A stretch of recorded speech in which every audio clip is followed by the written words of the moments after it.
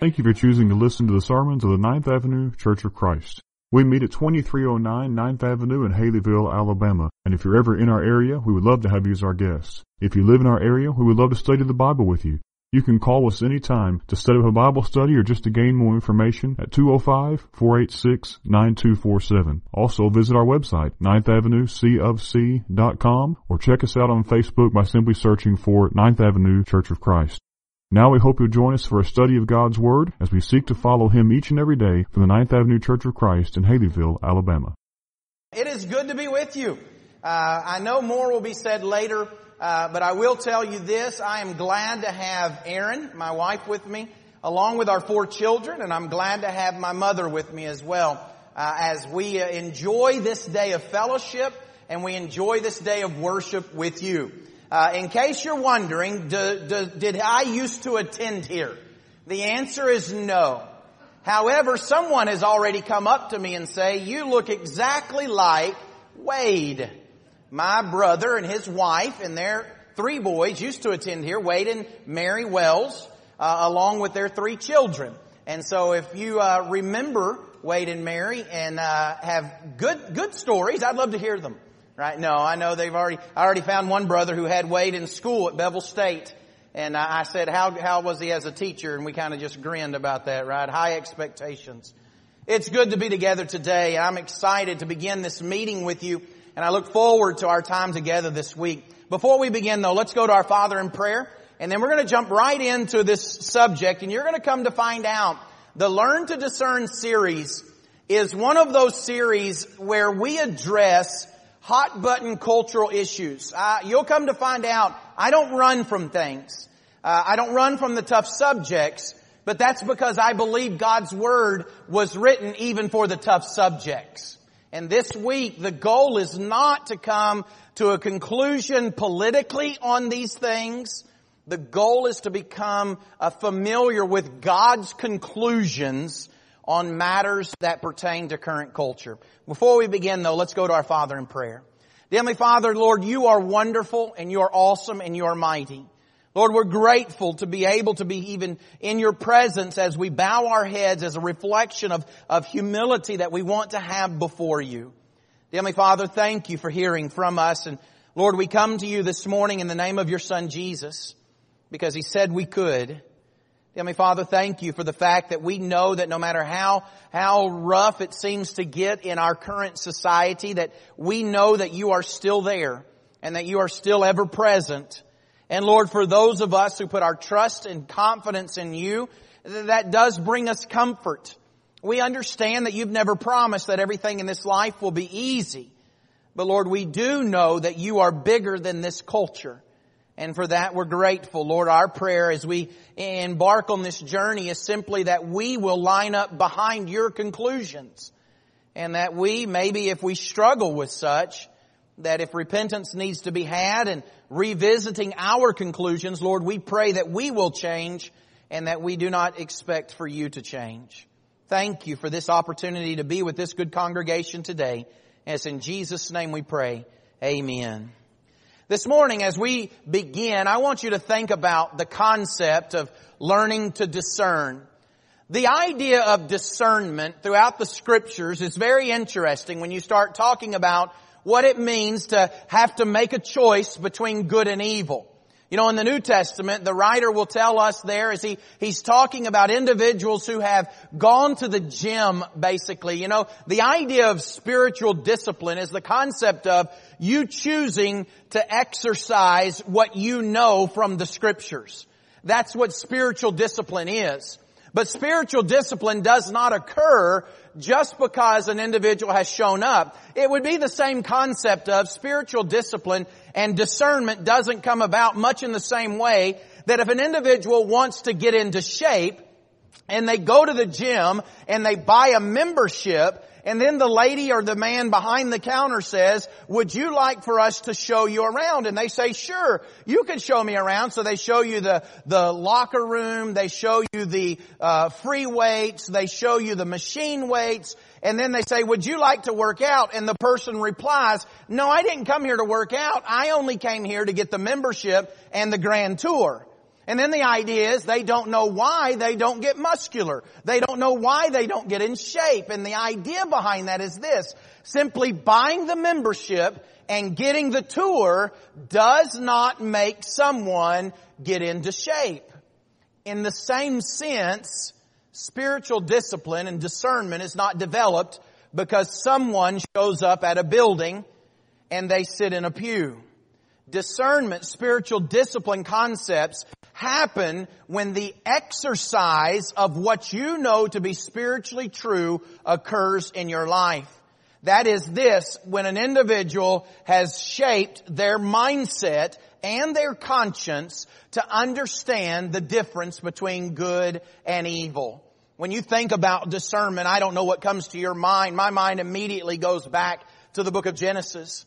And I think about a man by the name of Joseph who was unfairly treated not only by his brothers but by individuals who would falsely accuse him. But you see, what's interesting about the account of Joseph is that in all that was going on throughout the book of Genesis in that account, God was still with him. You see, God was moving Joseph through his difficulties to get him somewhere so that his people would be able to come into the land of Goshen so that they would be sustained. You see, God had a plan all along, and Joseph just simply had to hold on. That was the idea. But what's beautiful is in all of the things that occurred to Joseph, the Bible will reiterate over and over again that God was with him, God was with him, and God was with him. And so when we look at Genesis chapter 41, it should not surprise us then that God is with Joseph when it comes to the interpretation of Pharaoh's dream. You see, Pharaoh had a dream, and it was very unsettling about the famine years that would come after the plentiful years and the need to have an individual make sure they put away. But see, Pharaoh didn't know all of that. But Joseph is the one that was able to bring what God had revealed to him before Pharaoh. And Joseph is the one that said that Pharaoh needed to set someone discerning over the collection of the crops. You see, because if they had not done what they did in the 7 years of plenty, then they would not have had the result that they had in the 7 years of famine. What's interesting about this text, though, when I look at Genesis chapter 41, beginning with verse 38, I see this discussion happening between Joseph and Pharaoh. And the Bible reads this way: Then Pharaoh said to his servants, can we find a man like this in whom is a divine spirit? So Pharaoh said to Joseph, since God has informed you of all this, there is no one so discerning and wise as you are. You shall be over my house, and according to your command, all my people shall do homage. Only in the throne I will be greater than you. Pharaoh said to Joseph, see, I have set you over all the land of Egypt. And what's beautiful is Joseph then would go on to accomplish what God would have him to accomplish. What I want you to know today, though, about this idea of discerning, first of all, discerning people don't just happen all the time. Discerning individuals happen because they actually have exercised the difference between good and evil. And in our current culture, I'll be real with you, there is a blurred line, it seems, in our current state of being of what is good and what is evil. We live in a culture today that we call what is evil good, and at least we go along with these things. And then we'll say that what is good, those are the bad guys, those are the bad ladies. Those views are not in our culture in the mainstream because they don't go along with society. You see, the concept of discernment, it literally is the idea of the difference between good and evil. That's why this morning as we begin and we look at a subject that is definitely a hot button topic, immigration, the goal is not to side with Republicans or Democrats or independents. As a matter of fact, God never called me to preach politics. And so you're not going to get politics today. And where I personally stand on the issue politically is of no account on this particular day. But what is account is this: what does God say? How are we to understand this as it is shaped by God? And so when you think about the idea of immigration, I want you and I to really understand basically the discussion that is at hand, especially as it pertains to what's going on today with the amount of border security that is down south, the number of individuals who are coming across into our country that have been termed illegal, and what's happening to them. What are we trying to do with Mexico? What's going on with cities that will welcome individuals who are illegal in the immigration category? What's going on in this whole concept, and where are we supposed to be? You see, because quite honestly, the discussion is this. Look, either we build walls and we separate America from the rest of the world, and that we're okay with immigration, but we want it to be legal immigration. That's one view. The other view is this, that we should just have open borders and we should grant amnesty to all those who want to be here, because after all, wasn't there a particular time in America that we were a nation of immigrants? And would have any of us wanted to have the treatment that is being had today? You see, that's really how the discussion goes. But when you and I think about it from the standpoint of biblically speaking, the question is, how does the Bible address it? And so today, what my goal is to show you an Old Testament concept and a New Testament concept. And at the end of it then is to show you reflections upon the Scripture that you and I can walk away with that hopefully will inform your conclusions. And my goal is for it to shape your conclusions, because as Jesus followers, all of our views, even politically, ought to be shaped from the Scriptures. And so when we get into this, that's why I say the goal's not politics. The goal is to line up behind the teachings of the Bible, even in difficult subjects. And so what I want you to do is, if you have your Bibles, I would like you to turn to Genesis chapter 11 with me this morning. Genesis chapter 11, we're introduced, I guess you could say, not to the first form of immigration, but definitely to a familiar form of immigration as we deal with a man by the name of Abram. Now, Abram was an individual whose name would later be changed to Abraham. However, at this stage in the game, that's not what his name is. And of course, you will understand that Abram comes from heritage where obviously there was a family.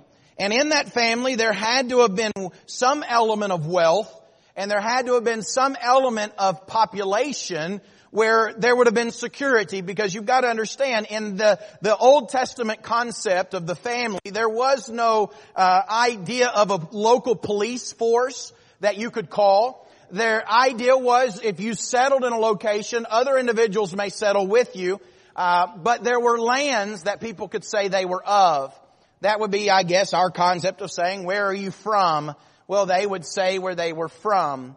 And in Genesis chapter 11 and verse 31, the Bible reads this way: Terah took Abram his son, and Lot the son of Haran his grandson, and Sarai his daughter-in-law, his son Abram's wife, and they went out together from Ur of the Chaldeans in order to enter the land of Canaan, and they went as far as Haran and settled there. Now, the reason I begin here is because you see movement of people. You see movement of people out of one land and into another land. Now, I guess the question could be raised of, what does that mean? Does that mean that when I reflect back on what Terah did and where he moved his family, were they talking about from one country to another? Were the boundaries so clearly drawn? Well, I would offer this to you. Obviously, there were concepts such as Ur, and there were concepts such as Haran. Now, the definition of those as nations we're not told specifically yet at this point in time. But I would offer this to you as well. When you study from the Bible, you've got to understand the perspective that the Bible is written from. In other words, Moses, being the inspired author of the Torah or the Pentateuch, he is not writing as a TV reporter in real time, because Moses isn't born yet in the book of Genesis. He's not born until the book of Exodus comes along. That's when we see the Moses account. And so Moses is reflecting back on this particular account by inspiration. And at times in the Scripture, there will be a reflection back, and there will be names that are used that may not have been as clearly defined in the actual time, but that's because the audience of the Torah would have been the children of Israel, and if you would have mentioned those names, then they would have known what you were talking about, right? I guess it would be the equivalent of today. Sometimes towns and cities' names might change over time. Or maybe street names will change over time. Or maybe gas station names will change over time. And if I'm talking to somebody in a modern sense, it would not do any good for me to refer to that in its old form if the modern audience would not have known its old form. I, in this time, might refer to that in its modern form just so the audience would say, oh, okay, I know where you're talking about. I know the area you're talking about. What we do know is this, though. There was immigration that happened with Abram. And when you look over at Genesis chapter 12, that immigration was to continue beyond Haran as God wanted him to migrate. You look at Genesis chapter 12, verse 1, the Bible says this, Now the Lord said to Abram, Go forth from your country and from your relatives and from your father's house to the land which I will show you. And I will make you a great nation, and I will bless you and make your name great, and so you shall be a blessing. And I will bless those who bless you, and the one who curses you I will curse, and in you all the families of the earth will be blessed. What's interesting is there were obviously other people. Now you think about that and go, well, what difference does that make? That means this, that God's Word would not have revealed that He would bless those that bless Abram, and that He would curse those who curse Abram. Because everywhere Abram went, there is no indication that he would have been necessarily received with open arms. That's why that promise is made in Genesis chapter 12. And if you follow the Abraham account, you'll know that on at least 2 separate occasions, he crossed paths with individuals that he at least feared for his life, because he knew that these individuals were strong countries or strong rulers. They at least had a strong ruler. And the idea was that's when there was a lie about Sarah, his wife, being his sister-in-law. And he did so because he feared for his own life. And so the idea is not everybody was going to receive him well in his migration across this land. If I look over at Exodus chapter 33, that's when I begin to see maybe some words that bring definition to this discussion. In Exodus chapter 33, there's a particular word that is used in the original language in verse 13 that does denote this concept of a defined group of people, both politically and in ethical terms. And beyond that is that political group, that ethnic group, that they had a territory concept. Now, all of that is summarized in Exodus chapter 33 and verse 13, where the Bible says, Now therefore I pray you, if I have found favor in your sight, let me know your ways that I may know you, so that I may find favor in your sight. Consider too that this nation is your people. Now obviously that's Moses interceding on behalf of the children of Israel before God. But that word nation is that Hebrew word, and there's no reason for me to try to pronounce it, so I'll simply spell it. It is G-O-Y. And the New American Standard, I'm not sure what the New King James or maybe the King James or another translation translates it as, but the New American Standard would choose to translate that word as a nation. That's why probably when Exodus comes about, we will refer to the children of God at times as the Israelites, but then at other times we will refer to them as the nation of Israel. That meant that they were a defined people.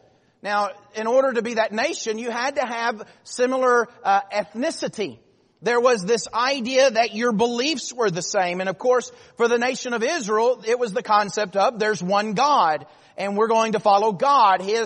God sets the laws of the land. God sets the rules. Thus, all that has been revealed in the book of Exodus, we are going to follow as our nation's laws if you were of the nation of Israel. At that time, there was no making up rules. God was the king. He was the one who made up the rules. Therefore, they were defined by such. That's why it should not surprise us then that as the nation of Israel continues to move towards the promised land, that we see this continual shaping that is going on. And it's a nation that is being shaped by God and His conclusions. The nation of Israel was simply supposed to line up behind the conclusions of the one who was in charge. Now, when I look back at Exodus chapter 19, I see a similar concept that is brought forth in the idea of the concept of the nations. Exodus chapter 19, verses 4 through 6, and of course you know the Ten Commandments will come in Exodus chapter 20. But in Exodus chapter 19, verses 4 through 6, the Bible reads this way as Moses is going up to the mountain. You yourselves have seen what I did to the Egyptians and how I bore you on eagle's wings and brought you to myself. Now then, if you will indeed obey my voice and keep my covenant, then you shall be my own possession among all the peoples, for all the earth is mine, and you shall be to me a kingdom of priests and a holy nation. These are the words that you shall speak to the sons of Israel. They were a holy nation. They were a select people. And I would offer this to you, that as a holy nation and as a select people, God was going to be the one that dictated how they were to respond when immigration came on the scene. You say immigration in the Old Testament? Yeah, immigration is in the Old Testament. I would propose this to you, that the children of God began as immigrants. And as immigrants, they relied on the goodness of the people that they came through their land. And they ultimately relied on the fact that God was going to take care of them as they came through the land of other people. Turn, if you will, over to Deuteronomy chapter 10. I'd like for you to consider something this morning regarding the way that aliens and strangers are addressed in the Old Testament. In the Old Testament, the Bible says this, Deuteronomy chapter 10 and verses 17 through 19. And of course, you'll remember the book of Deuteronomy is a book of a retelling of the law. There's no doubt about that. But it's a book that basically is three sermons. You see, Moses wasn't going into the promised land because he struck the rock out of frustration instead of speaking to the rock. But this book that is the send-off, I guess you could say, because at the end of the book of Deuteronomy is where the death of Moses is recorded. This was a book of 3 sermons, looking back at where they come from, looking up at why they have the sustenance that they do, and looking ahead at where they're going into the promised land. It's within this book, though, we find a continuation of how individuals who are not of their nation are to be treated. Deuteronomy chapter 10, verses 17 and following, the Bible says this, For the Lord your God is the God of gods and the Lord of lords, the great, the mighty, and the awesome God who does not show partiality nor take a bribe. He executes justice for the orphan and the widow and shows His love for the alien by giving him food and clothing. So show your love for the alien, for you were aliens in the land of Egypt. In other words, that wasn't your homeland. When the children of God moved into Goshen, do you understand that was not where they were from? They were not from Egypt. But going to the land of Egypt, they were able to have food and have sustenance because of what God was doing through Joseph. But all of that was to take care of His people. But what the Bible here, by inspiration of the Holy Spirit, says is this: God loves the alien and He gives food and clothing. So you do the same. The idea of the word alien there is the Hebrew word Ger. It literally means aliens, sojourners, and strangers. Ultimately, it means this: you are living amongst people that you are not blood related to. You do not have their ethnic background. You do not have their political background. You don't have the civil rights that come with being blood related, because you're not going to have the backing of the family.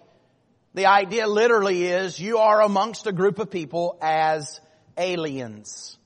You are not from them. And the Bible says this: God responds a certain way. You need to respond a certain way as well. I want you to look in your Bibles, if you will, Leviticus chapter 19. Because what you're going to find is a more complete explanation of this, I guess, in the idea of how does God want the nation of Israel to respond to those who are aliens, those who are sojourners, those who are not of blood relation to their ethnic group. Leviticus chapter 19 and verse 34, of course, this is a book and dealing with holiness is what the book of Leviticus is about. It's what does God want in sacrifice? What kinds of sacrifice? How are they going to sacrifice? How are the priests supposed to dress? Why were they supposed to dress that way? But in Leviticus chapters 18, 19, and 20, it's interesting because you have a segment of that's not about sacrifice and it's not about priestly attire and worship, but it's about how do you live amongst people. 18, 19, and 20 is about living amongst people.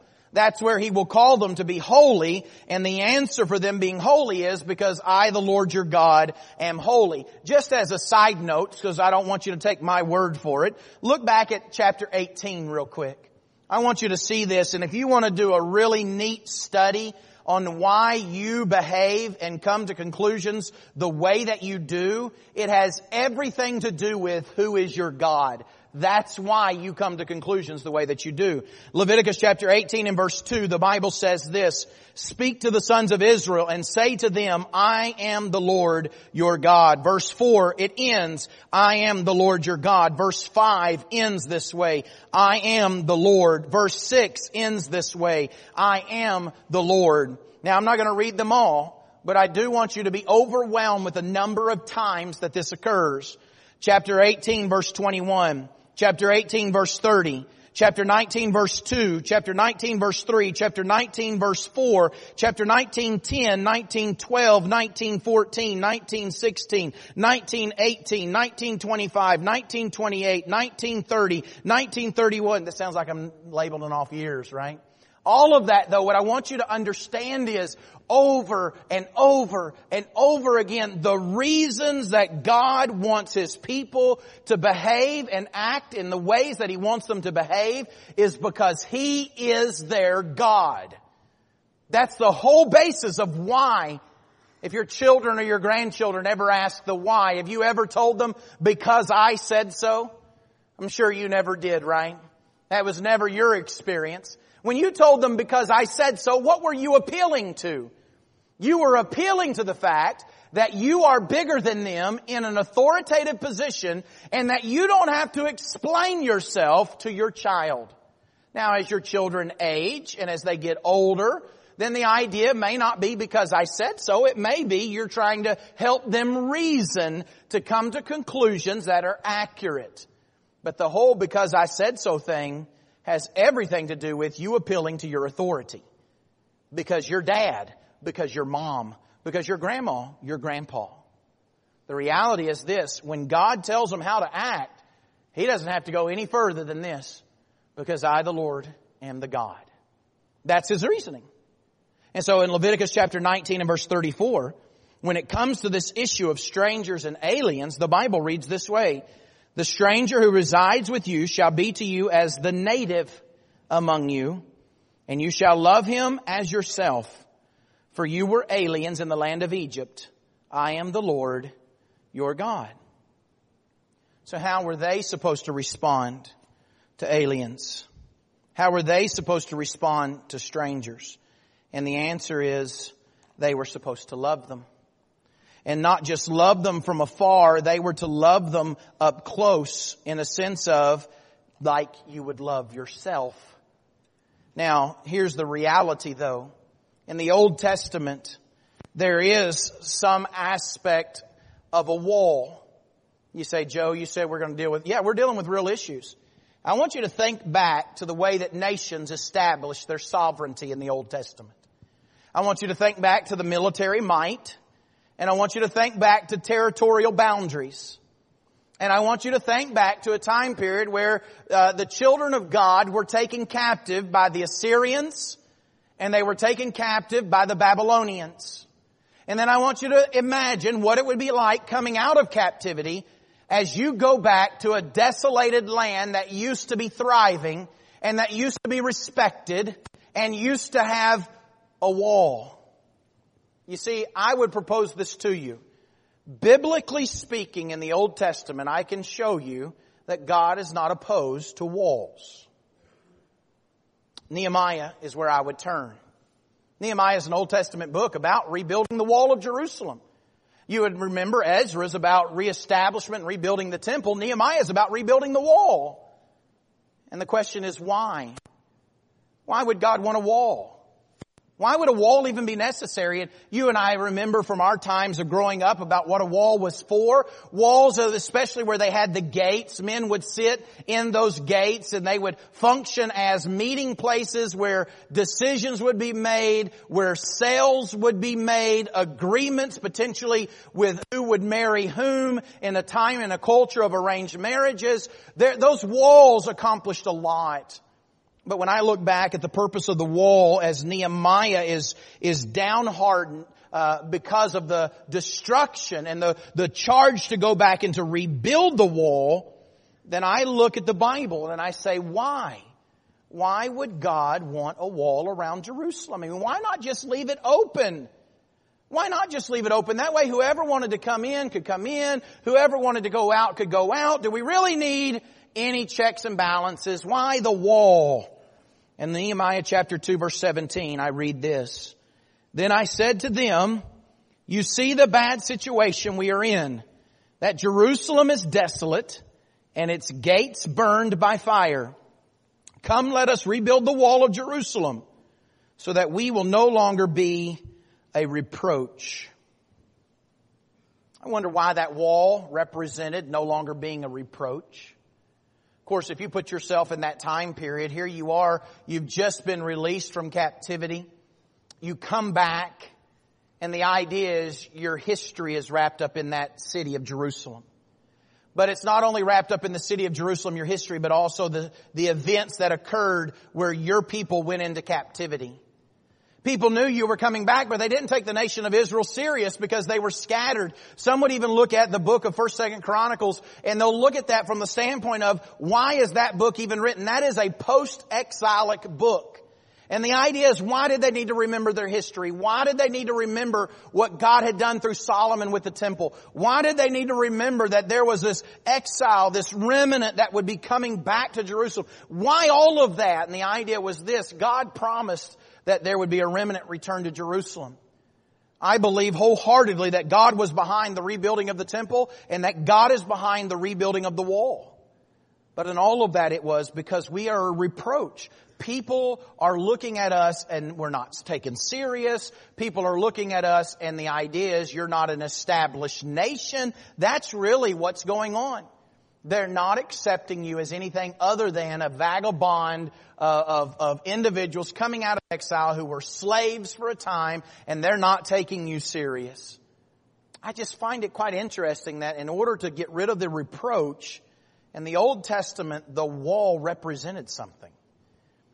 You look at other passages, 1 Samuel chapter 25 and verse 16, Jeremiah chapter 1 verse 18, Jeremiah chapter 15 and verse 20, and you'll come to find out that the wall was about safety as well. You'll also come to find out 2 Samuel chapter 11 and verse 20 that it was about security. So the wall represented getting rid of reproach. The wall represented the events that would occur for the nation in decision making and the people individually. The wall represented safety. The wall represented security. My question is this: could they not have had all of that without a wall? Why did they need to have the wall?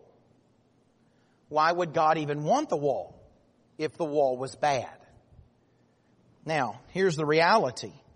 When I look at the Old Testament, what I see is this: the nation could have a wall around Jerusalem. But individually, if an alien or a stranger were to come up and interact with me, I responded very favorably to them. If they needed food, I gave them food. If they needed clothing, I gave them clothing. Because individually, I was to respond to them the way that God responds to people. That's the teaching from the Old Testament. He wasn't against security, and He wasn't against borders. But He was for God's people responding to those who were aliens the way that God would respond to those who were aliens. The question then is, as we move to the New Testament, do I see a different response? Or do I see the same response? Look, if you will, at Luke chapter 10. Luke chapter 10, I see the idea of a very familiar account, and I'm not going to go over this entire account for the sake of time. But in Luke chapter 10, what I begin to understand is this, that there was a parable of a Good Samaritan that would occur, but a question that would prompt the parable of the Good Samaritan was simply brought forth from verses 25 through 29 when Jesus was speaking there to the lawyers, to the political individuals of the day. And he would tell him to do what is said in the law. Verse 27, the idea is, what is the greatest commandment? Verse 27, you shall love the Lord your God with all your heart, with all your soul, and with all your strength, and with all your mind, and your neighbor as yourself. And he said, you have answered correctly. Do this and you will live. But the question from verse 29 is this, and who is my neighbor? That's the whole reason that the parable of the Good Samaritan is brought forth. And ultimately, at the end, the idea is this, who is my neighbor is the one who is in need. That's who my neighbor is. Not the individual who lives right beside me. The one is my neighbor is the one who is in need. And so therefore, I have a response to the one who is in need. That's the first foundational concept. Then when I look over at Matthew chapter 25, I see a concept regarding the judgment that will happen. And this is the parting of the right and of the left. And how did we know we were serving God? That's this context. And within this particular context, Matthew chapter 25, verses 34 through 36, the Bible reads this way. Then the king will say to those on his right, come, you who are blessed of my Father, inherit the kingdom prepared for you from the foundation of the world. For I was hungry, and you gave me something to eat. I was thirsty, and you gave me something to drink. I was a stranger, and you invited me in. Naked, and you clothed me. I was sick, and you visited me. I was in prison, and you came to me. That word stranger means you're from another place. I was not of you. That's what that word stranger means. And what the Bible is particularly saying there ultimately is this. When you took care of those who were the least amongst these and you served the least, you were serving me. But the language that is used is not denoting this is your family member who is sick. This is your family member who needs food. This is your family member who needs clothing. This is your family member who's in prison. The idea behind this passage is that you did that regardless if they were family or not. And the word that is brought out is stranger. When I was a stranger, you responded to me this way. Now you'll notice that the ones that do not get the blessing in this particular concept of the judgment scene are the ones who didn't serve those strangers. The ones who didn't take care of those who were sick. The ones who didn't take care of those who were in need. So, first of all, I can look in the Old Testament and see an individual requirement of my response to those who are aliens and strangers. I am to treat them as a native and respond to them in their needs. In the New Testament, even to those who are strangers, who are not of me, I am to respond to their needs because that's the way that God would respond to people. And that's the way that He has responded to you and to me. So, when it comes then to the bigger picture, what about the nation? Can our nation have certain elements of protection that maybe are outside of what you and I can have? And I would offer this to you. When you think on this subject, you need to think on it from two angles. Number one, the individual responsibility, and number two, the government responsibility. Because throughout the text, those are not always the same.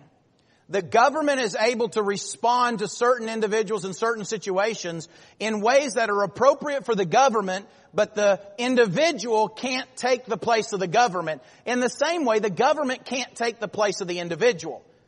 There really are, and you really think about this in three concepts: God institutions, the church, the family, and the government. And you start looking at all three of those and the reason those three exist and kind of the areas of which they exist and the instruction to those areas. What you come to find out is God really expected the government to be the government, the family to be the family, and the church to be the church. And they all have a variation in their function, but all of it functions well when they function according to God's will. In the same sense, when you start looking at this subject from an individual responsibility and a government responsibility, what you'll find out is the Old Testament and the New Testament say the exact same thing. Individually, I am to respond to those who are strangers the way that God would respond to those people who are strangers. As a nation, in the Old Testament, they could build a wall to have security, to have safety, to have their reproach removed. And in the New Testament, what I want you to understand is this: that has not changed in the government's ability to govern as a sovereign nation. 1 Peter chapter 2 and verse 13, the Bible will read this way: submit yourselves for the Lord's sake to every human institution, whether to a king as the one in authority or to governors as sent by him, for the punishment of evildoers and the praise of those who do right. You see, the idea is you're to submit to the human institution, regardless if it's a king or another in authority. And the whole concept is because they are there for a reason. Verse 14, for the punishment of evildoers and the praise of those who do right. That's what the government is there for. Verse 15, for such is the will of God, that by doing right you may silence the ignorance of foolish men. So the idea is the way you as a Christian respond to the government actually has to do with the way other people view you as a follower of Jesus. Whether or not you are rebellious, whether or not you are rambunctious, all of your lifestyle and your submission to those in authority, what the Bible says here by inspiration of the Holy Spirit is that reflects on what people think about you as a disciple. And ultimately then about the one that you follow. Verse 16, act as free men and do not use your freedom as covering for evil, but use it as bondslaves of God. Honor all people, love the brotherhood, fear God, honor the king. He'll get into this idea of the way that an individual is supposed to be submissive. And over again, what you're going to find is that as a Christian, we are supposed to live with a submissive spirit. It's not merely the concept that individuals might fall into thinking, well, no, the only one that submission runs into is when the Bible says, wives, be in submission to your own husbands as unto the Lord. But the idea behind that is this: we are to be in submission to one another, but then all of us are to be in submission to God Almighty. So the Christian attitude is one of submission. But it's not only there because we submit to God, we submit to the government. And we let the government be the government. Now, that's another story for another time. I actually, within this series of lessons, have one on learn to discern the role of government. And at what point in time do followers of Jesus Christ quit following a government that is no longer operating under the way that God would have them to operate? That's a very serious discussion, but one that the Bible doesn't run away from either. When you look at this particular subject, though, in this text, the word evildoers comes out. It's a word in the Greek that means one who does evil to another. Usually when this discussion is phrased on immigration, the concept is, well, they're just dreamers. They're individuals who are seeking a better life.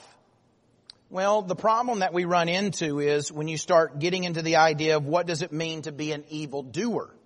Are individuals who come to this nation and they do so illegally, are they evildoers? What constitutes an evildoer? And of course, that's where sometimes even under the umbrella of Christianity, people will disagree.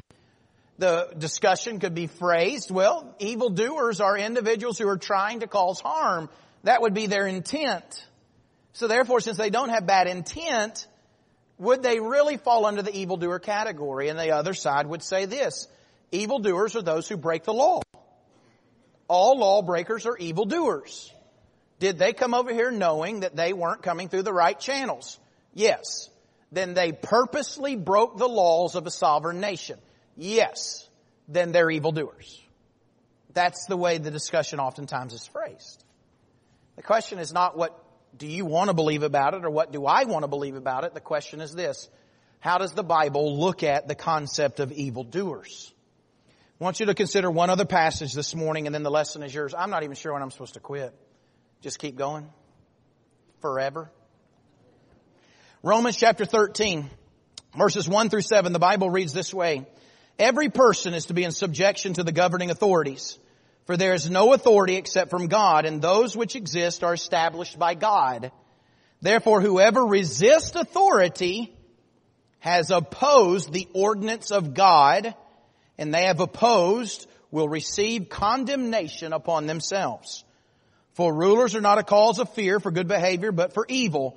Do you want to have no fear of authority? Do what is good, and you will have praise from the same. For it is a minister of God for you for good. But if you do what is evil, be afraid, for it does not bear the sword for nothing.